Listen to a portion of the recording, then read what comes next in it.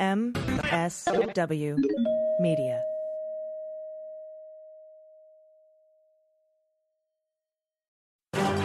Trump spent the last 2 years bashing the FBI. Now the DOJ is preparing to indict former FBI Deputy Director Andrew McCabe, and news reports suggest the FBI investigation of Supreme Court Justice Brett Kavanaugh was curtailed. Will the FBI ever be the same? Let's get on topic.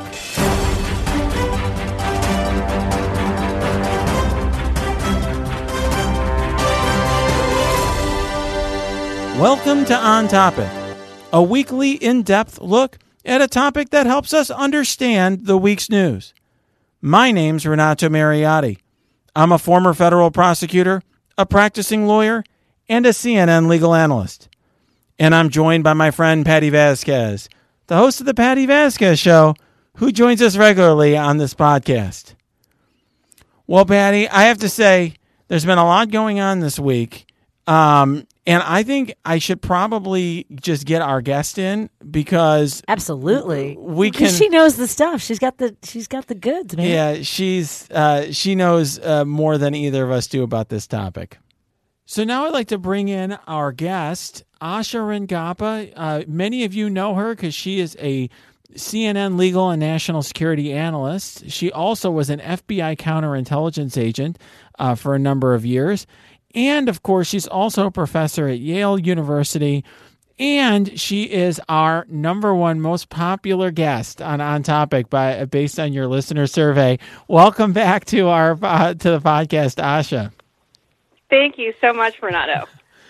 Okay, so, it was interesting. You and I think, discussed some different topics for this week, and what I think, but we're going to talk about today is something that touches on a number of different stories that we've heard recently, which is sort of how the FBI and its image and its perception by the public has been eroded in recent years. Because this week we've, of course, had the news that the investigation of Kavanaugh was curtailed, and it appears that FBI agents didn't interview many of the people who were witnesses to alleged incidents involving Justice Kavanaugh.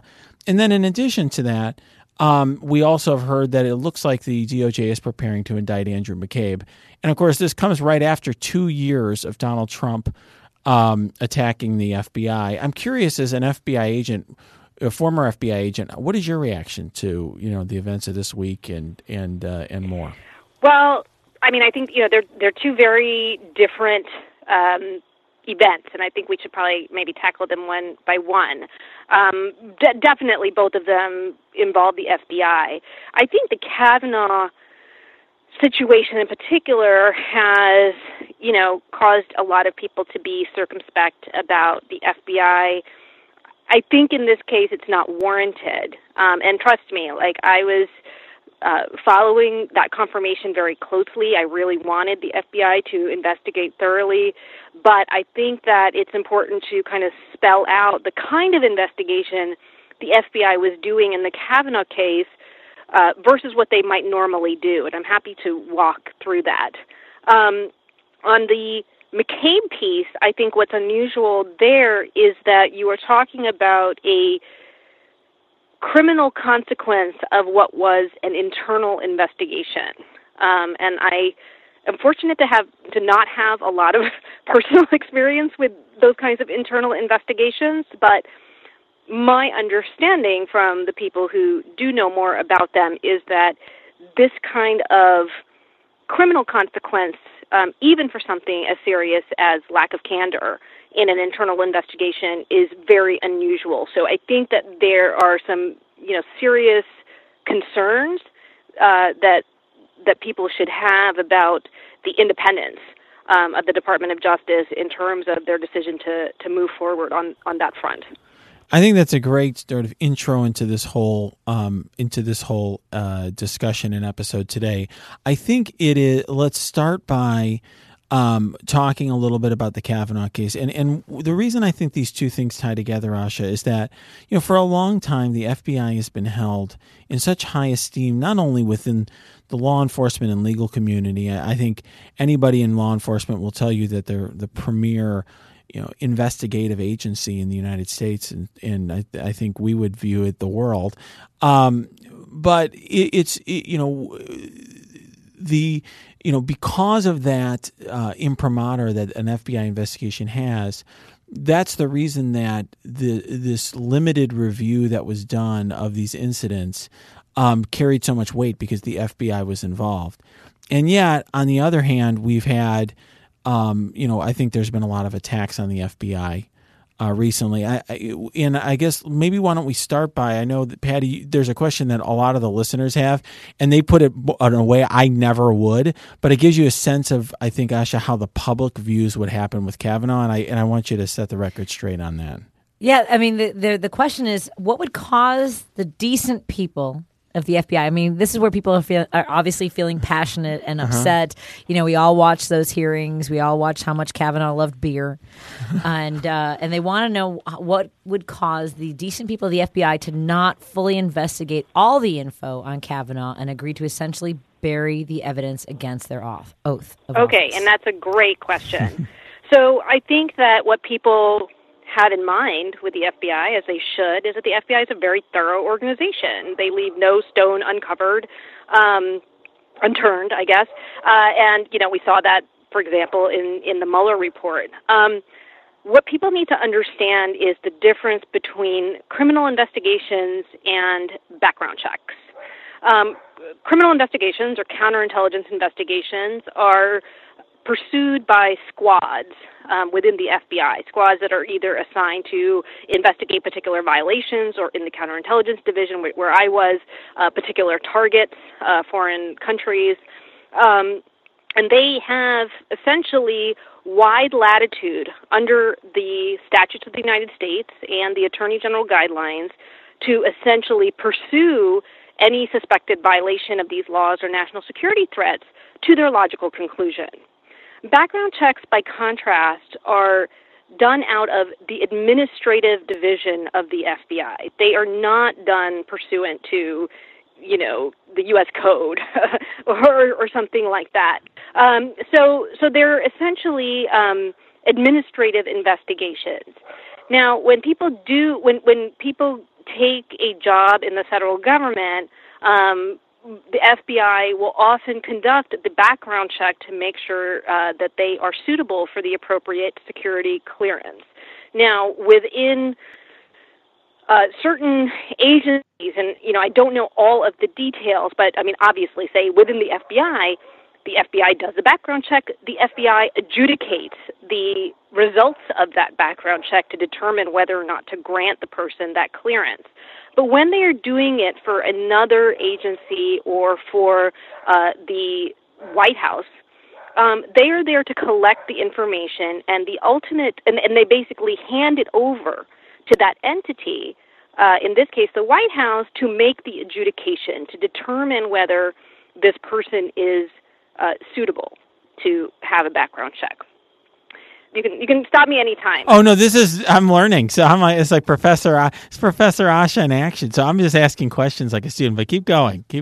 Yeah. So as you know, Renato, I worked at Yale Law School for a long time, and I'm still at Yale. A lot of our classmates, former students that I admitted to the law school or to the program where I work at Yale, seek government jobs. So I now meet with agents who do background checks quite often. So, I was able during the Kavanaugh hearings to kind of pick their brain off, and at least in some of these kind of routine background checks, they are retired agents who are doing this.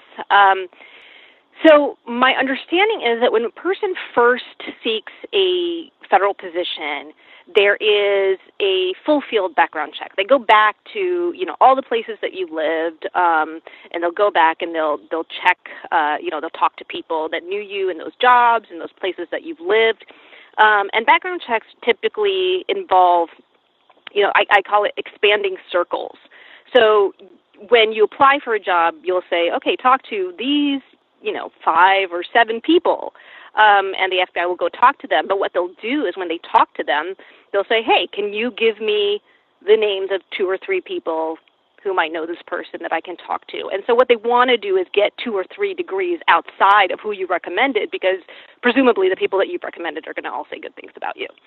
After that initial job, like once you get that clearance, you may undergo another background check for subsequent jobs, but those checks will only go back 10 years. Okay? Now, I don't have Kavanaugh's resume in front of me, but I believe that his first background check would have occurred fairly soon after he graduated from law school, maybe when he went to work for Kenneth Starr, or maybe he was at Department of Justice before that. But that's the time that they would have interviewed people that he might have known in college, for example. After that, when he became a judge, like all of these things, they would have gone back only 10 years from whatever point he was getting that check. So they may not have gone back to those college years at that point if that was outside of that time frame. Now, when he was nominated for the Supreme Court, that's the kind of check that he would have had. They would have gone back 10 years from that point, okay? So obviously it would not have covered his college years. Now, that background check was completed by the time, he was set for his confirmation hearing and these allegations from Dr. Ford came up. And at that point, whatever they had uncovered in that re-background check had been handed over to the White House. It was then at the discretion of the adjudicator, the outside entity, in this case the White House, to ask for a supplemental background check. Like there's this additional kind of specific issue that has come up that we want you to look at. And my understanding is that that the White House had the power to determine the scope of that piece of that supplemental background check. And that is the question that we need to know, is what was the scope? Because unlike in a criminal or counterintelligence investigation where, you work with agents, Renato, like you come up with something and it's like, go dig further on this, like find out what you know. They don't have that kind of independent authority in this kind of situation where there is a request being made for an administrative, investigation on a specific issue, perhaps with certain parameters and maybe even very strict parameters. We don't know about witnesses that they could interview or not interview. Now, obviously, if they came across like a violation of the law, like, if they came across a meth lab or something like that in the course of, interviewing people, that could then spin off into its own criminal investigation. But, that's, not something that happened here. So that is why it was limited in this case, and that's why the FBI would not have had the independent discretion to pursue every possible lead the way that it would in a normal investigation on the criminal counterintelligence side or national security side, or even in kind of a full field background check that you might do initially to determine somebody's suitability for public service. Right. I think in my view on this is that the reason that this was done, the sort of compromise was brokered, where they were able to have an FBI background check, or a supplemental check, is essentially it allowed, folks who wanted to vote for Kavanaugh to have sort of this cloak of having the FBI bless it. But it appears that they put significant constraints on that, such that there couldn't be really any sort of fulsome investigation of those allegations. And so, the public got the impression, the FBI looked into it, when in fact it was this sort of limited process that you just described. And really, even today, the public, I think, is fooled on that point. I think that's right. I think that these senators, the White House, took advantage of the public perception of the FBI doing incredibly thorough investigations, of not leaving any stone unturned, and then saying, hey, look, the FBI looked into this, they didn't find anything corroborating, we're done. And they basically pulled a sleight of hand in doing that because, as I just explained, this is not a situation where the FBI would have really had the latitude to do what they would in a normal criminal investigation. And to be clear, as serious as Dr. Ford's allegations were, or even Debbie Ramirez's allegations were, they did not constitute on their face Correct. a violation of federal law that could be investigated as a criminal matter, for example.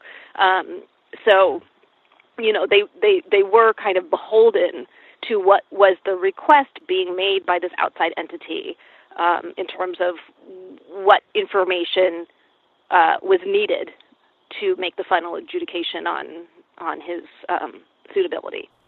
Okay, so I think what people want is justice. So that's the problem here, right? Is that it's outside the sort of scope of what the FBI can accomplish in this circumstance. So there really isn't anything that could have been done. I mean, people watched Dr. Ford, felt for her, and they wanted the FBI. What we want is the Department of Justice or the FBI to go, you're absolutely right. Here, this you were wronged, and there's no reason why this person should be a Supreme Court justice. And we'll never be able to sort of rectify that, I think. Well, I just would say a couple things. I mean, one is, and that may be an unrealistic expectation that we all have. In other words, it's certainly possible the FBI could have interviewed somebody who was like, oh, well, actually, whatever. I mean, in even this limited scope. But I think that the reality of the situation is that this was a bunch of senators who were making that decision. And, ultimately, it would have taken, I think, a very full-blown investigation that would have taken some time to get to the bottom of this. What do you think, Asha? Yeah, I mean, I think you would have needed to go and, look, they didn't even interview now Justice Kavanaugh or Dr. Ford. Right. Which is kind of the most basic thing that you would do in this kind of investigation.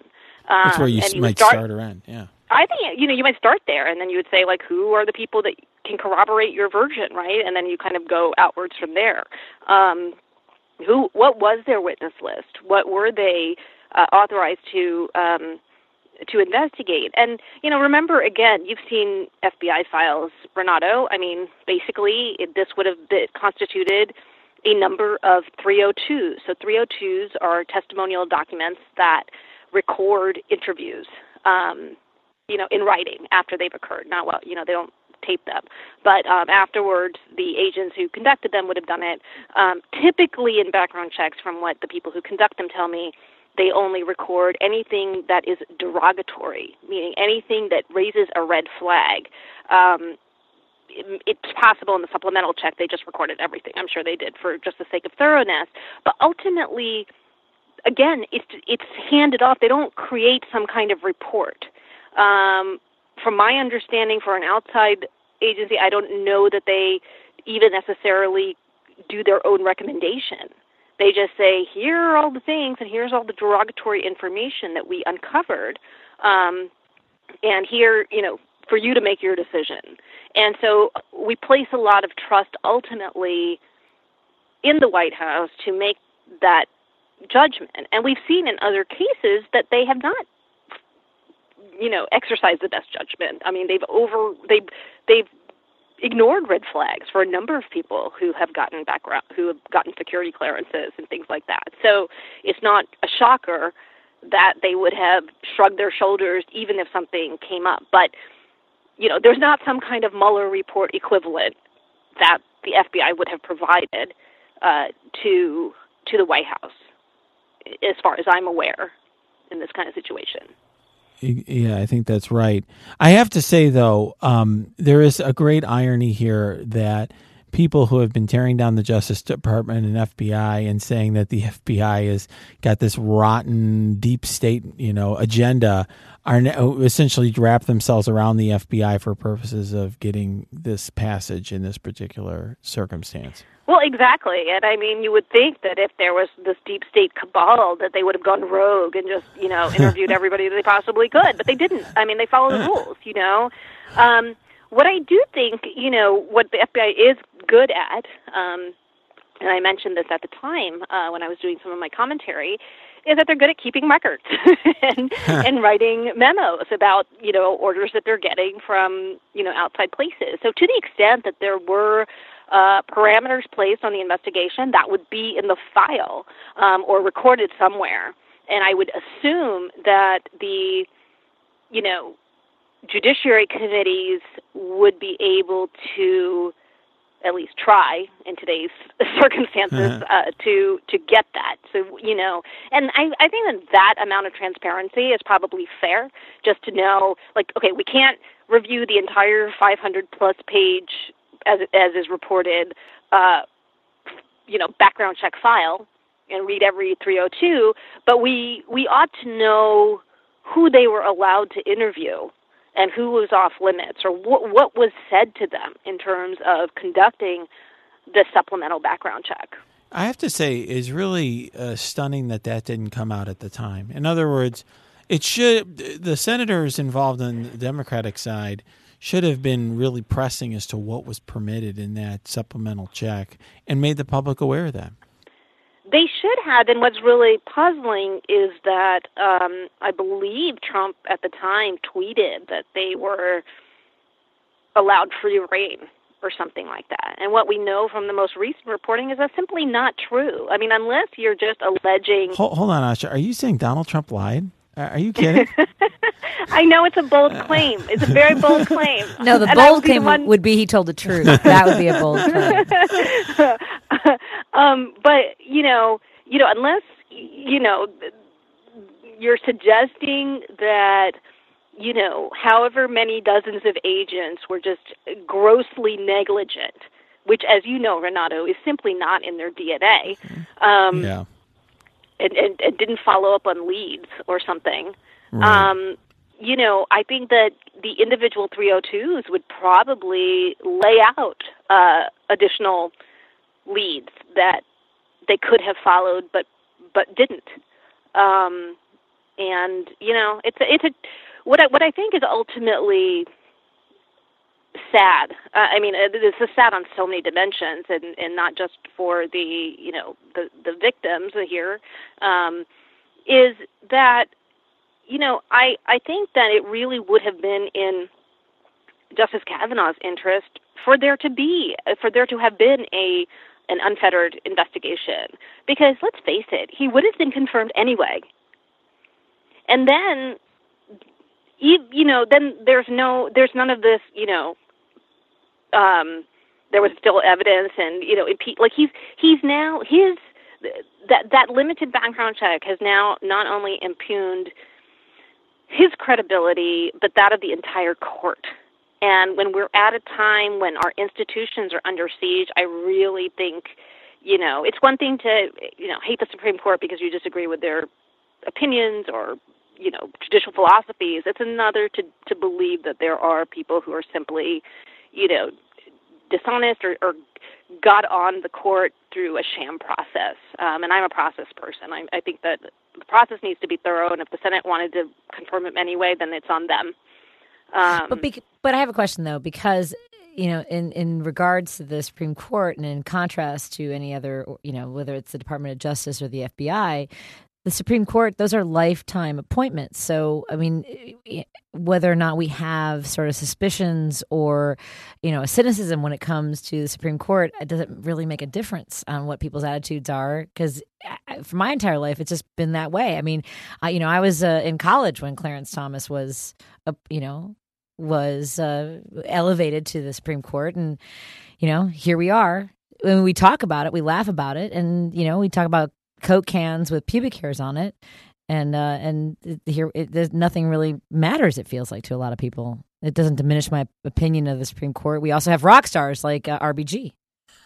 I think that the Clarence Thomas hearings, and I remember those very well. We watched those like in my social studies class in high school. It was crazy. That was like part of our education. Okay, I just got older than both of you, apparently. What?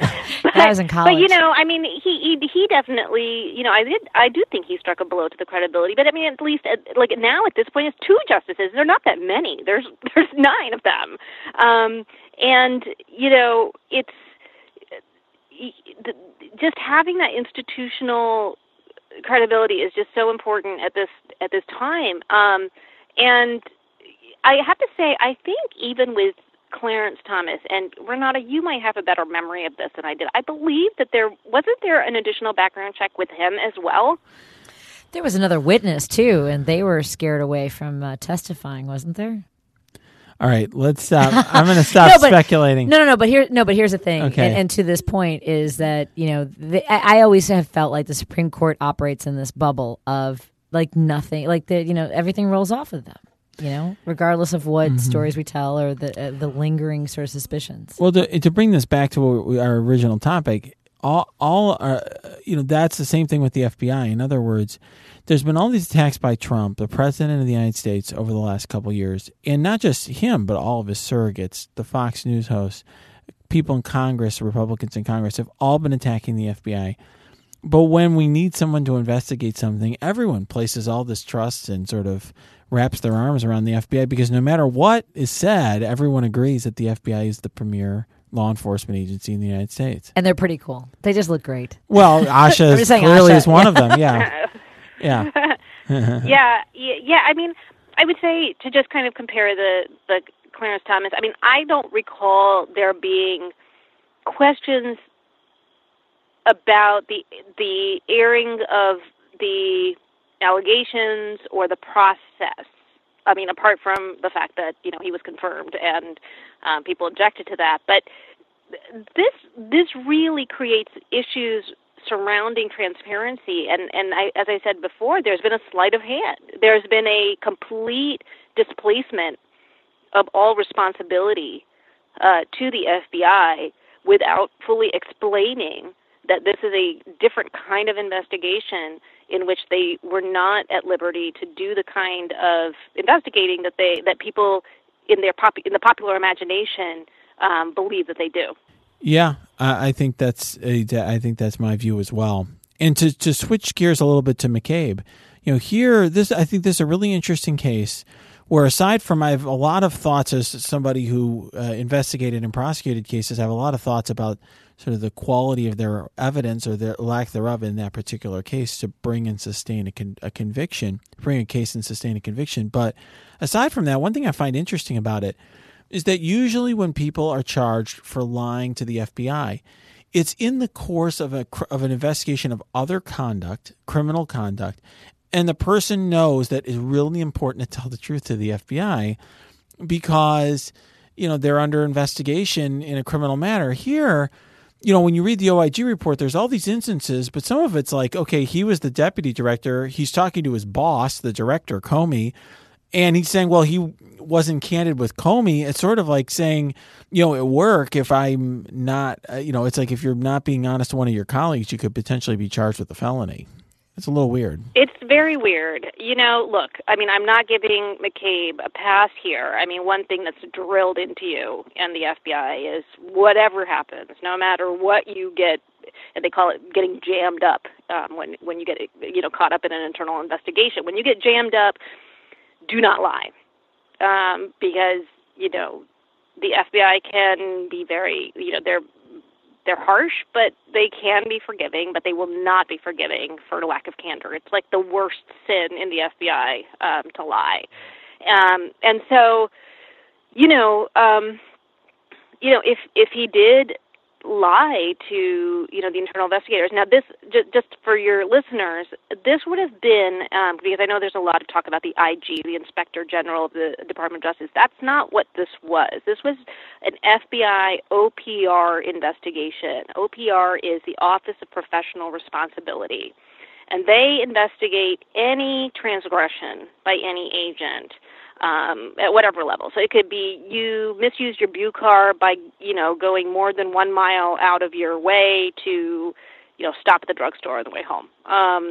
You fudged your timesheet by 15 minutes. Or it could be you were, illegally searching somebody in the FBI database, or you were watching porn, or whatever it was. So they investigate all of these things. It's a huge, it is a big deal in the FBI to get an OPR investigation. Everything gets frozen, you can't get promoted, all these things. But I will say that the difference is that, in this kind of internal investigation, the people doing the investigating have broad latitude to just say, okay, I don't believe your version of events. I believe James Comey or whatever, wherever the he said, she said. That is a far cry from proving in front of a jury that someone intentionally lied about a material fact, beyond a reasonable doubt. And I think that's why you very rarely see this, because the threshold for misconduct internally is much lower than the standard for criminal conviction, which is what you're saying, Renato. That's exactly right. So, there's 4 different instances of lying that are discussed in the OIG report. The first was him not, they call it, as you call it, Asha, lack of candor. Lack of candor towards Comey, then towards, as you point, this internal investigation, these people speaking with him, and then towards the very end when he's interviewed, the last time there's a recorded interview. And of the 4 statements that are allegedly false, only one of them is recorded. That's the last one. And as to that last recorded statement, he reached back out to the person a few days later and corrected it. Exactly. And said, yeah, I've been thinking about this, and it's not right, and I want to make sure I'm accurate. And you can only imagine. I will just tell you, somebody who tries cases on behalf of people accused by crimes occasionally. You can imagine a jury is not going to like this as a criminal case for a lot of reasons. I mean, one is, first of all, this is not like some hoodlum from a street gang. This is a guy who's had a career in law enforcement, has no criminal history, is going to go up there and testify and say, look, I've been serving the public my entire career. He's, as to some of these earlier versions of statements, it's a he said there, which is hard to, for that to be proof beyond a reasonable doubt.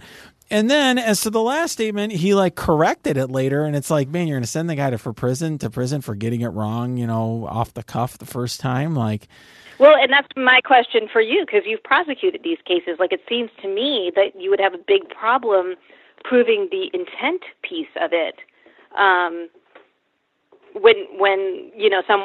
the defense lawyers come and say, look, he literally went back and tried to correct the record. It does cast doubt on an idea that he was intentionally trying to mislead the investigators. That's right. And so, here you exactly right. So one thing I want everyone to understand is to prove that somebody made a false statement to the FBI. And by the way, this is the same thing that they would have to prove to prove a false statement to Congress. You have to prove that the person knowingly and willfully made a false statement. In other words, that they were deliberately lying in order to deceive the other person. And this, by the way, just to look at the flip side of it, a lot of times people ask me these questions like, why isn't Jeff Sessions being prosecuted? Or maybe this week, why isn't Corey Lewandowski being prosecuted? Or so on or so forth. And often it's because they'll say things that are inaccurate or false, whatever, but it can be difficult based on exactly how the question's worded and how the answer's worded in the context to prove beyond a reasonable doubt that the person is knowingly and willfully, deceiving either it's the FBI or Congress. And here, I mean, the issue here is, the first statement is a he said between him and Comey, and they have very different versions of events. But of course, Comey's the guy who's been attacked by the president of the United States is lying in Comey. It's not unreasonable to think you might find one juror who thinks that Comey's not entirely accurate in his account, and it's just a he said. Then you got these other events, and what McCabe says about one of them is look, they came up to me at the very end. They were kind of approaching me in an event, and I didn't realize it was a big deal. I was just having an off conversation on the way to something else, and they characterize it differently, but he doesn't really have a great recollection of it, and it's not the sort of thing that I think juries are looking for before they send particularly a career law enforcement person to prison. And then we have that correction with the last one. So I don't know altogether. Yeah, and just to give a contrast, with Michael Flynn, for example, who was convicted for making false statements. The FBI had actual intercepts of his actual conversations, so that when he says the exact opposite to the FBI agents in an interview about what happened in those conversations, and they even jog his memory and kind of try to give him the benefit of the doubt and say, hey, do you remember talking about X, Y, Z, and kind of saying even verbatim what he said? And he says, no, you have more of a case. Here, as you just said, Renato, there's no, undisputed piece of evidence to show that he clearly knew he was lying at the moment that he said that he made those statements. And so I think this comes to, what you alluded to when we began the show, which is, it starts to cast doubt on why is the Department of Justice trying to pursue this case. It does not seem like, not only is this unusual in terms of how internal investigations normally end up, even in lack of candor cases, especially ones where there has been such a punitive outcome. I mean, McCabe was fired, right? And lost his pension, Loss of his pension, all this stuff, which I assume would also come out in front of a jury who would be like, what are you trying to do to this guy? Right. But you have, this ongoing vendetta by the president about, that he needs to go to jail, that he's, needs to be prosecuted. And you tell me, Renato, if I were a defense lawyer, those tweets would be, Exhibit A for me. Oh, without a doubt. Yeah, I mean, what I would be doing, this whole trial would be a total circus with me saying, Comey is, I would portray Comey as this guy. I mean, even, I'm not saying this is accurate, but it's like, look, there's widespread agreement across the aisle that you can't count on Comey, and he's got his own political agenda, and he's saying whatever he's going to say, right? That would be, I think, the argument there. He's trying to look out for himself or something. And then as to the rest, it's like the whole thing is a vendetta by Trump. And this would be a jury in the District of Columbia that I think voted very heavily against Trump. I don't know. It seems to me like you could find one person out of 12 in that jury that would be like, this is probably Trump coming up with something against McCabe and deciding not to send that guy to prison. That's just not to mention that Trump himself called Comey like Lion James Comey. Right. No, it's just the whole thing is, I don't know. It's ridiculous. So, yeah. The only thing I can think of is, and I think that this is true across so many of the, shenanigans and just, I don't even know how to describe, just like the crazy cakes, like, things that we're seeing with the tax returns and now this D&I whistleblower and all of this stuff. There must be just so much pressure with this administration to somehow reach or to please the president in some way. Like, the only explanation I can come up with is they need to, get Trump to shut up by, like, bringing this case. Like, I don't know, because he's just not going to let it go. Yeah, I have to say, I know the United States Attorney in the District of Columbia, Jessie Liu. She was, I think, a year ahead of me in law school. I don't know if she was your year or not. For everyone who doesn't know, Yasha and I were law school contemporaries, and she's a very capable and reasonable and intelligent person. And, I wouldn't be surprised if what's happened is the Justice Department is indicated, whether it's the Deputy Attorney General or Attorney General, that they think that McCabe should be prosecuted. And I think perhaps, the reasoning in that office is that, well, if there's a righteous case to bring, we'll bring it. In other words, if we have the proof and we think we can prove the case, we'll do it. But I have to say, I'd say two things. First, I don't think they have it. just from what I see, unless they have something behind the scenes, they got some killer evidence that's not in the OIG report, which I doubt, because the OIG reports came out recently and they interviewed everybody that mattered. There's not much to this case that you could imagine finding else in another venue. I don't think they have it, but even aside from that, prosecutors are supposed to exercise judgment. And part of that is deciding whether or not, even if you can prosecute somebody, whether it is the right thing to do. And, one of there was a quote that Justice Robert Jackson, had about federal prosecutors and how it's important to have a sense of fair play instead of somebody just trying to get a conviction at all costs. And that was something that influenced me a lot when I was a federal prosecutor. And I think that, if this really does get pursued, regardless of even if they were able to make a conviction, it doesn't seem like the right kind of case for them to be bringing, in my opinion. Well, Renato, weren't there two prosecutors, maybe at Main Justice, who walked off? Yeah, there are two prosecutors who've left the case, and I will say that's unusual because, and this may not be a surprise to our listeners, that prosecutors really like handling high-profile cases. And so if you've got a case like this, usually you wait until the case is indicted or tried before you leave. Not always. I mean, maybe you have things that happen in your life. You have to move or you have a kid or, things happen. But, it's very unusual that you have two people leave from that team, which might only have 3 or 4 attorneys on it at most. Yeah, I mean, to me, that's kind of a clue. Kind of a clue. We have our former FBI agent, ladies and gentlemen. Yeah. I am suspicious, and I mean, Renato, there doesn't seem to be a lot of upsides for the administration in pursuing this either. Yeah, I don't see it either. Yeah, I mean, other than just a vendetta or something, they've already kind of ruined the guy's life.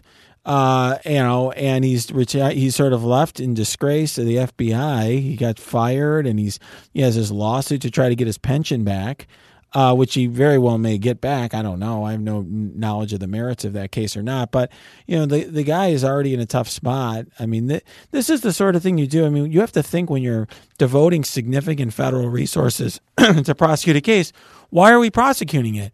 And the only argument I can think of for going after this guy is, well, we need to set an example, and no one is above the law, and we need to go after anyone who lies. I think that's fair. I think that an argument could be made for that, but not when the case is so thin. And if it was an overwhelming case, like you had recordings, like you mentioned with Michael Flynn, it's a different story to me, because then it's just the guy's either going to plead guilty or he's going to lose, and you can just throw the tapes into evidence, and that's it. And one last detail, because I just think that this has gotten lost so much, and correct me if I'm wrong, because I've been reading so many different IG reports and statutes and stuff that I want to make sure that I'm right in my recollection. The substantive piece of this entire thing, the whole internal investigation, was about whether McCabe made an unauthorized disclosure to the media about something involving Hillary Clinton that ultimately was beneficial to Trump in terms of, in other words, it was kind of harmful information about what they were investigating about Hillary that made its way into the media. In other words, it wasn't even anything that, cast any aspersions on Trump himself, I guess is my point. Well, that's right. I mean, what it was is that essentially there was an article. There was basically a leak that McCabe made that sort of pointed a finger, cast aspersions at DOJ, but that kind of created a bit of a rift between FBI and DOJ. Effectively, it had nothing to do with Trump at all. That's correct. I mean, it's really this is now. To be fair about it, conservatives have attacked a lot of the Mueller investigation charges as, quote, process crimes. This isn't, a process crime. Yeah. And so to me, like I said, I don't really have a problem in and of itself with a process crime. And I'll give you an example of a process crime that was used for a particular result that I have some experience with. I was a federal prosecutor when my office prosecuted Dennis Hastert. And Dennis Hastert was prosecuted, who was the Speaker of the House. He had sexual relationship with children, with underage boys, and the statute of limitations had expired, and so the office was only able to prosecute him for lying to the FBI, and they deliberately had the FBI go in there with a recording device to make sure that they had his statements on tape, and they had they could ask him questions and make sure it was pinned down. So this way they had a federal crime to charge on that. That's a process crime, but you can understand the reasoning behind it. And you could have a less obvious or a less egregious case might be whether it's Michael Flynn or another case where you can readily prove that something is false, and there's some other concerning conduct by the person, and that's the most readily provable charge. Right. So can I ask one last question? Because of course. So there was this, kind of reporting or the letter that was written by McCabe's lawyers to the Department of Justice that somehow insinuated that the grand jury had convened, right, and decided not to indict McCabe, which would be incredibly damning. But it wasn't clear to me whether that was just an interpretation of known facts, and what you thought of that. Great question, because I didn't comment on that. For our listeners, I've been very busy preparing my own case for a client, so I have been a little out of commission for the last 2 or 3 weeks. But what I will say on that, a couple things. First of all, one tweet I did make is I think I said I had never had a jury decline to prosecute a case I presented. Because the standard is very low, right? This is probable cause that this person may have violated the law. And it's not beyond a reasonable doubt. It's just, okay, you presented me enough that there's a bear there. Go forward. Yeah, it's actually, and it's really, to me, that's part of it. It's actually the intersection of two things, Asha. One is that, as you said, the standard is low. Is probable cause is just, is there a good reason to believe the person did it, as opposed to proof beyond a reasonable doubt. But so you have that. That's one part of it. The other part of it is you don't bring a case to the grand jury unless you want an indictment that puts you in a position where the Justice Manual says you have to believe that you have a reasonable probability of getting a conviction. So the prosecutor has to believe that they can prove it beyond a reasonable doubt. So for a grand jury and they don't even have to unanimously vote, for a grand jury to not return an indictment means they don't believe you have enough evidence by a much lower standard than the prosecutor believes. So, that never happened to me, and I wasn't bragging. That's just like normal. I don't it happened very, very, very rarely. I mean, out of an office of 165 or so criminal prosecutors, that may have happened in my entire decade, maybe. I think the statistics are there were 5 out of a couple 100,000 or something last year or something like that. I mean, it was infinitesimally small. Right. I mean, it happened maybe once or twice to somebody out of that decade. I mean, it's the sort of thing that just almost never happens. So, but was that a reasonable interpretation from his defense attorneys, from what we know? Yes. So the answer is I don't think so. In fact, I think as I read it, what I took is that the press had misinterpreted what the data was out there, and they just were repeating the press's accounts to sort of put pressure on the prosecutors and jab them a little bit. Okay, so you don't think they've actually presented it to a grand jury yet?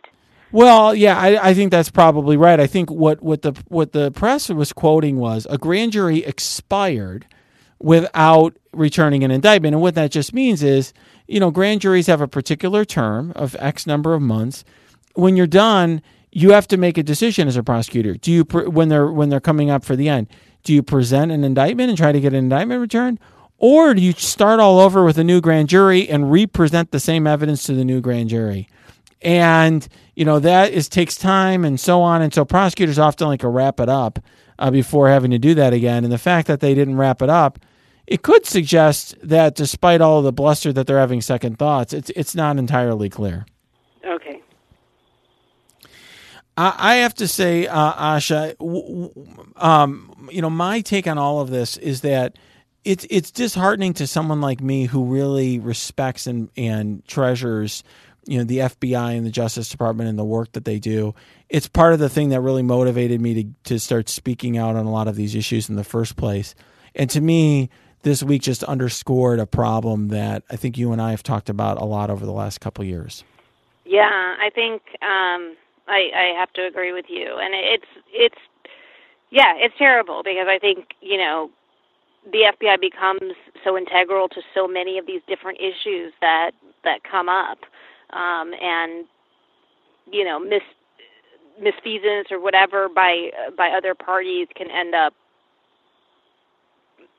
I think in many cases wrongly implicating the entire bureau, which, by the way, let's just remember, it's 36,000 employees, about 14,000 agents. Like it's a large organization, and we're focused on kind of these few individuals or like a unique particular kind of investigation, for example.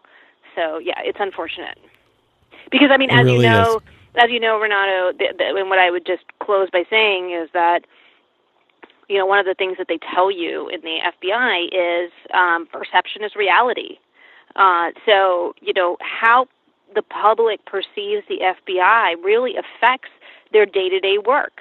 FBI agents, the bread and butter of their investigations is knocking on doors and getting information from people, and people need to trust the FBI to do that, and not just for, the Russia investigation. That's like one investigation. I mean, we're talking about, child trafficking cases. We're talking about corruption and, violent crime. And when people stop trusting the FBI, they slam doors in the face of people. And juries don't believe them when they get on the stand. It has much broader repercussions beyond whatever, political narrative that you might have in a very narrow setting. I agree. And really what you're saying, Asha, is that all of this is hampering the ability of the FBI to do its job, which is to keep us safe and to investigate very serious crimes. And that's really unfortunate. And I think all of us are hoping that in the years to come that this trend is going to change. Thank you so much for joining us, Asha. You are awesome, and it is always a pleasure to talk with you. It's always a pleasure to be on, and I'm glad to offer whatever insight I can to these crazy times. Indeed. Thank you for joining us for this episode of On Topic. Please subscribe to this podcast, go to your app and review the podcast, and join us for our next episode. I'm Renato Mariotti. Until next time, let's stay on topic.